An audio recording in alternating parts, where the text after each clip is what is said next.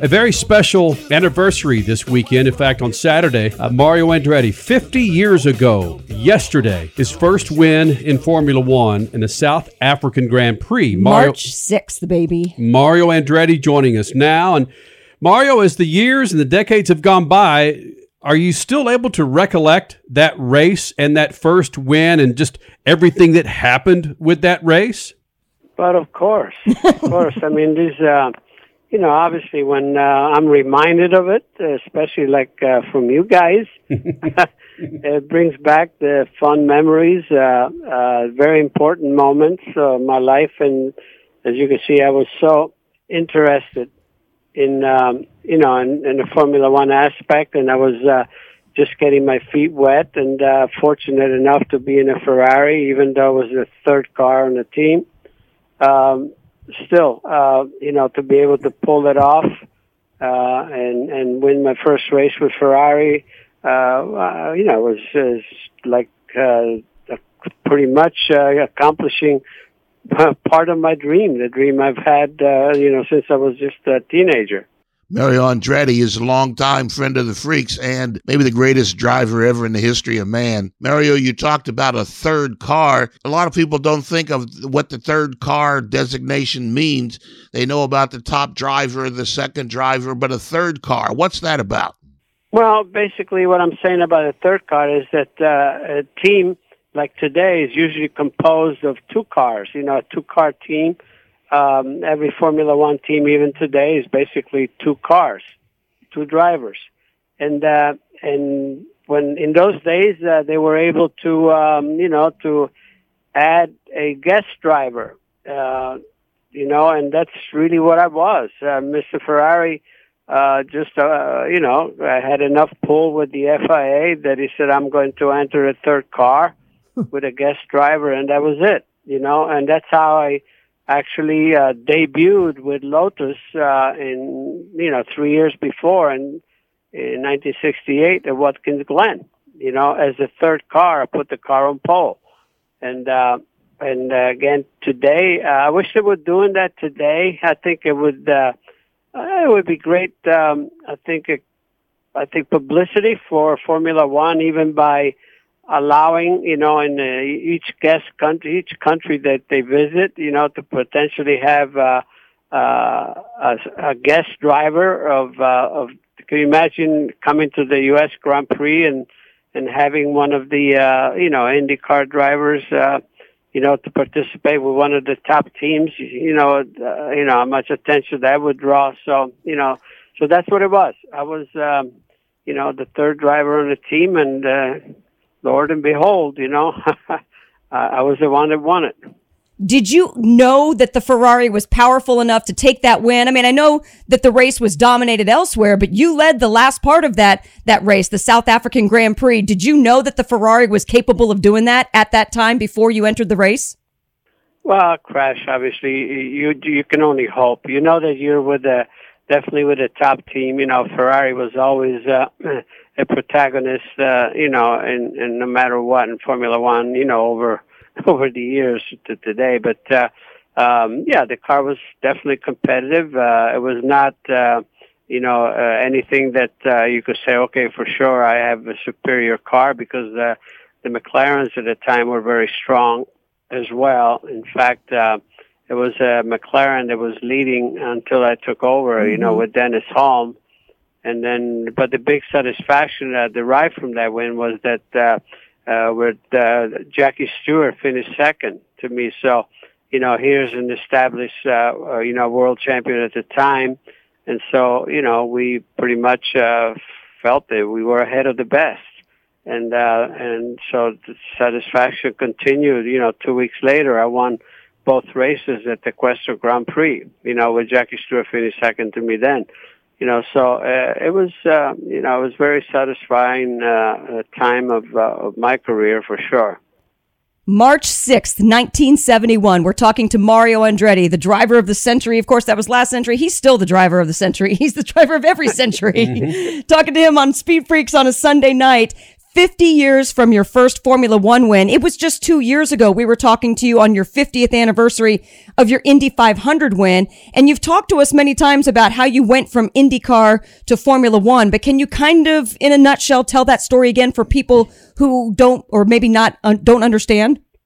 Well, very quickly, my love for motor racing started when I was still living in Italy. As a young lad, a young teenager.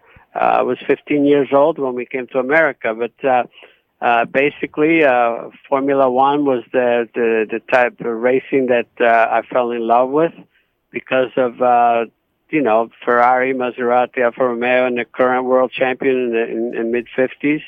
And then, when I started racing in America, I just always had an eye to somehow earn my way into Formula One someday. And I could have been very satisfied with my career here in Indy cars, and then having had the opportunity to drive sports cars, and then some stock cars, and have some success there as well.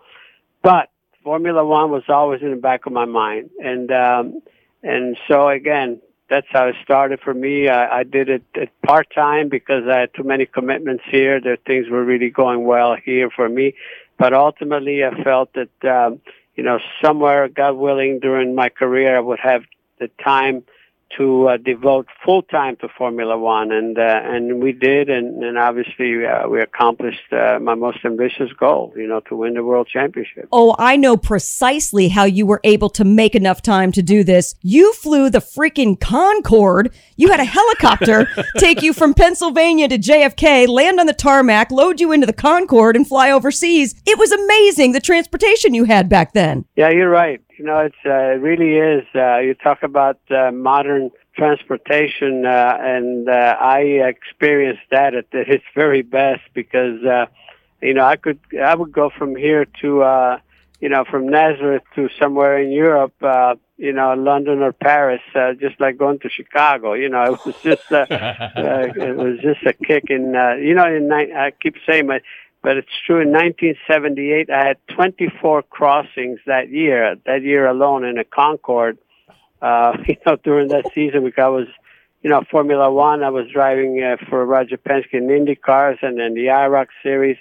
And between testing one thing and another, I was in and out of Europe. It seemed like every week, at least once a week. Mario, as your Formula One career was heating up, you had enormous obligations and commitments to racing here in the United States, but you always wanted to run Formula One. You had success at it, showing that you could do it. Why didn't you move to Europe for a couple of years, maybe get that out of your system? Turns out you won a championship in 78. Why didn't you just leave and go there for a while and get that done? Well, that's a good question. I think it was always suggested, but I just wanted to do it my way. My home was and it would always remain here. I didn't feel like I wanted to relocate because I wanted to stay in touch with the racing here. That's why I kept driving Indy cars, because I felt that sooner or later my career would definitely wind up back in the States. So, I like I said, you can, a lot of people just, thought that it was, they had the better idea, but, it was my idea that worked for me. So, and it definitely worked. 50 years ago, March 6th, yesterday, Mario Andretti won his first Formula One Grand Prix, his first Formula One race, South Africa Grand Prix, and he continues on with us here in the Freak Nation. Statman, go right ahead. So, Mario, we're celebrating your 50th anniversary of your first Formula One win, came in South Africa, but success didn't tumble out of the box after that. It was a couple of years before your next win, and then another couple of years before your championship. There's always frustration to a driver when he doesn't win, but did you ever question your ability to do that at that level? No, I think all along you just have to stay on the positive side. Obviously, there were times when I didn't have a very competitive car, like, when I was in a March and so forth. But all in all, I always felt that, somehow with the right equipment, I could get the job done. You got to feel that way. Otherwise, you're beat before you start. So I always stayed positive in my own mind without really trying to analyze the situation in depth. Because sometimes if you analyze too much, you can talk yourself out of things, So I just, even days where realistically, if I would have analyzed, I said, I have no prayer of bringing anything home today, anything shiny anyway. And yet you go out there and you do your best, and sometimes you surprise yourself. So that's the way I've always dealt with my life, with my career. And when good things happen, just gave me more courage, more confidence to just keep going and keep trying to get better and better.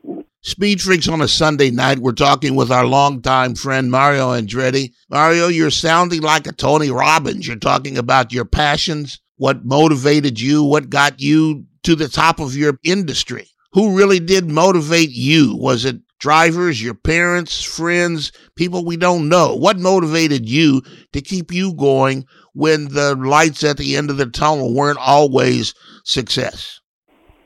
Well, I think it's something I developed out of really the burning passion, to pursue something like this. And certainly my dad, wasn't very helpful in that area because he certainly was not a race fan, but he knew all about the dangers of the sport, especially in those days where fatalities were, just too often, publicized. And so, it wasn't from him. In fact, the fact that he almost, it would have been, would have stood in the way, couldn't even tell him that, that we were.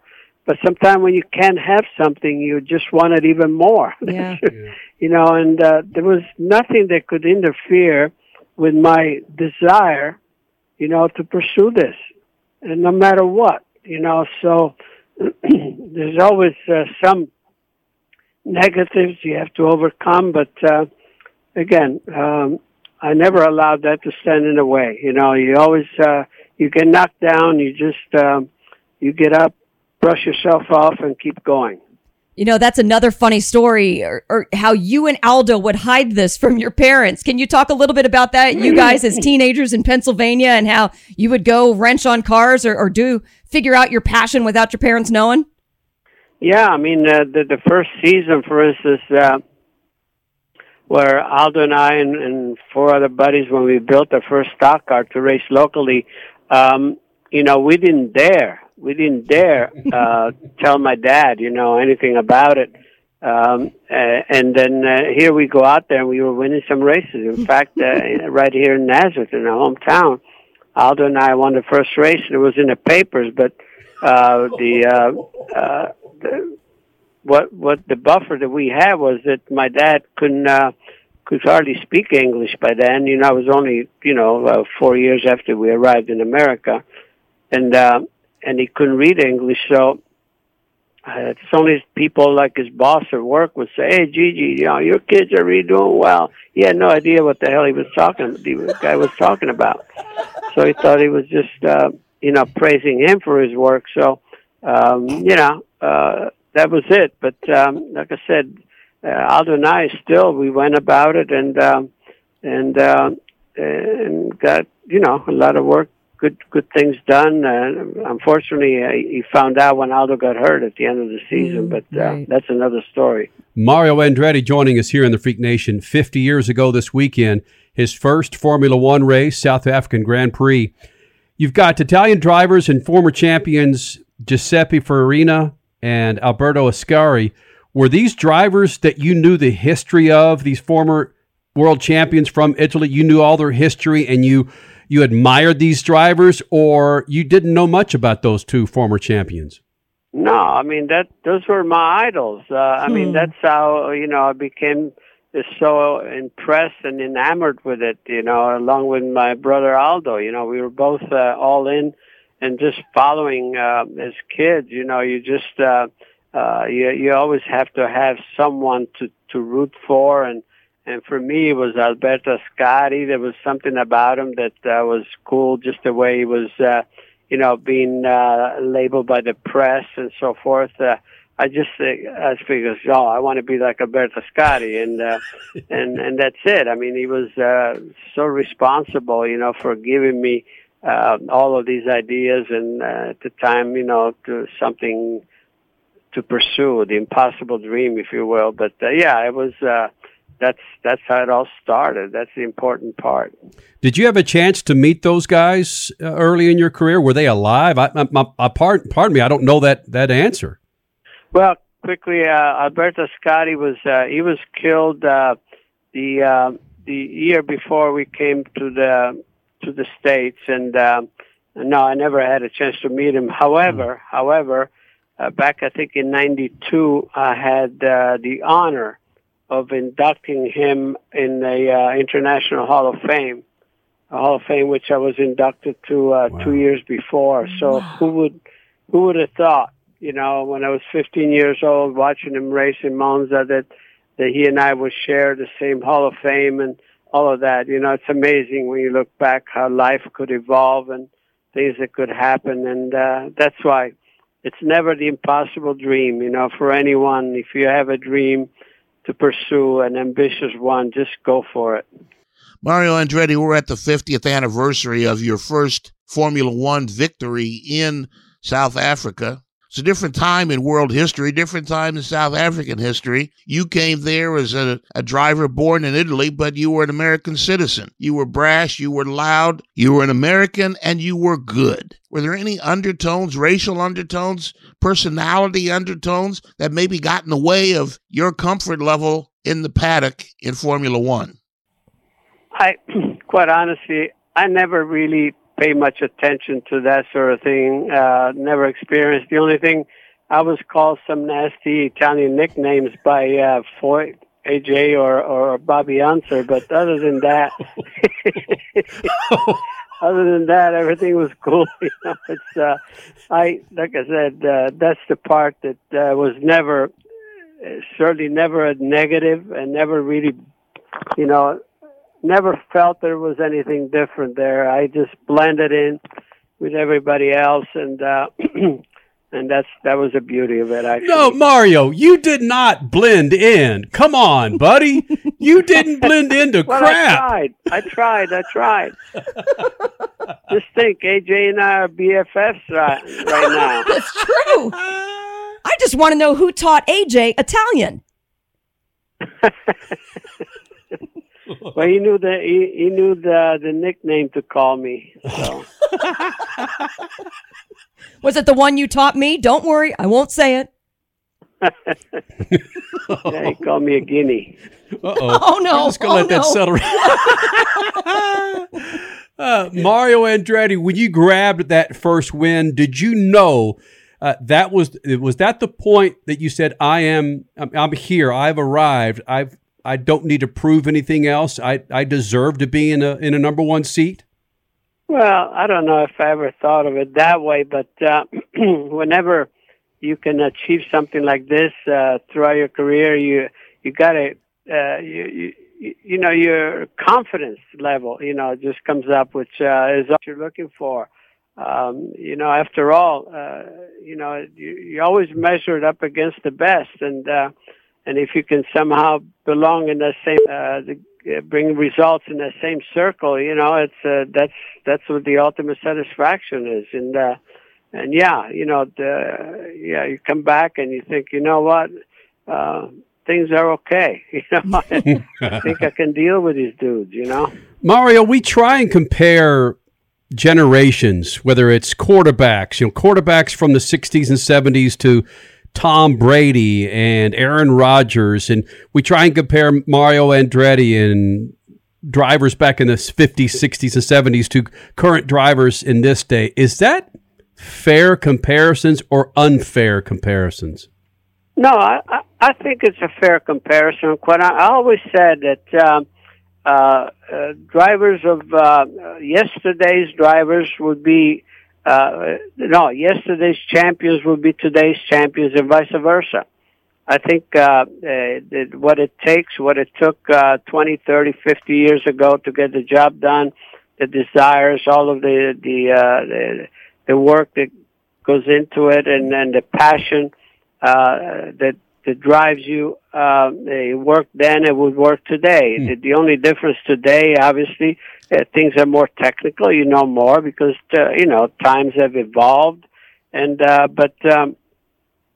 so the equipment, the tools you have in your hands are probably better. But then again, the job is the same, to try to get 100% out of what you have in your hands. Like, even football, okay, the football is the same, but the more is known about the certain techniques and all of that. So again, I think as much as things change, they remain the same in that aspect.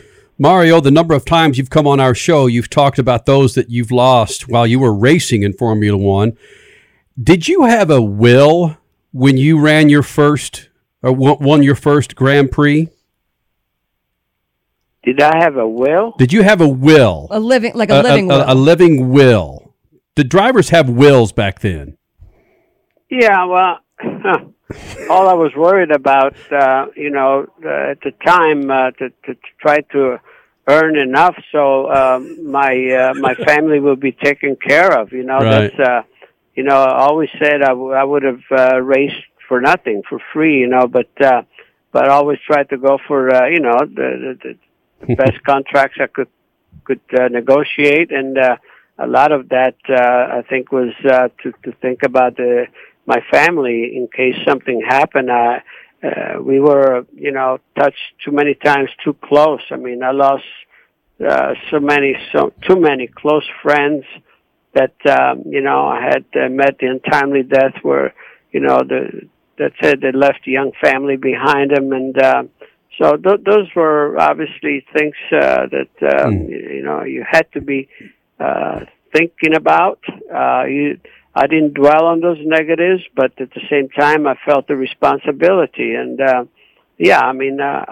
felt pretty much that all along I did the best I could, to be able to provide, for this family, just in case something, like that would happen to me.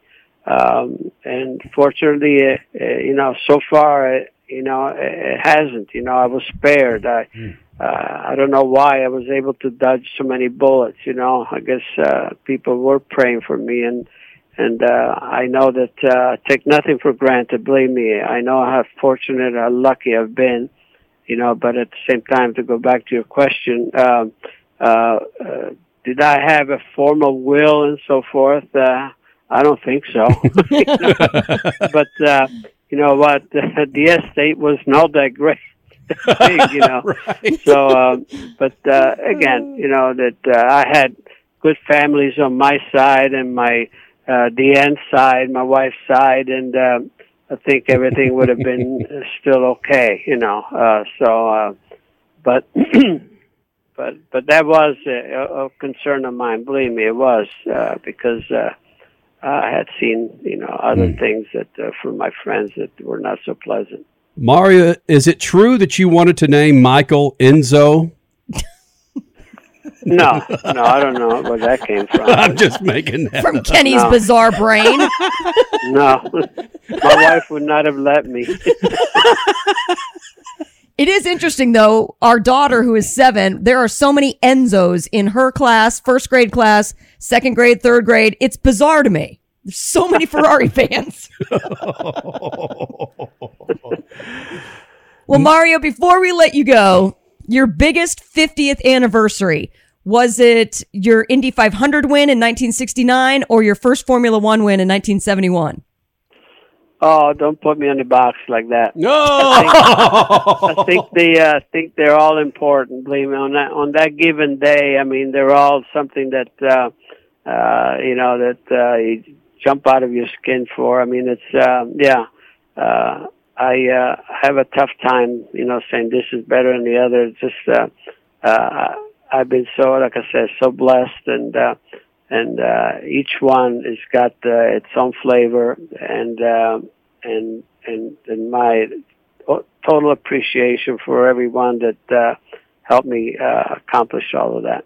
That's fair. Yep. That's absolutely fair because they were both incredible.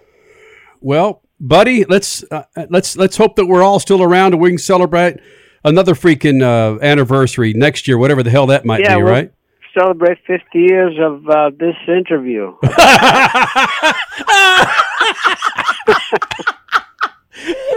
Yes, maybe 50 days at the Indy 500. We'll find you in May somewhere. Mario, Yeah, this is always awesome, and we know your time is valuable. Thank you once again for being a part of Speed Freaks, buddy. My pleasure, guys. Always. Awesome. Thank you so much. See you, buddy. All the best.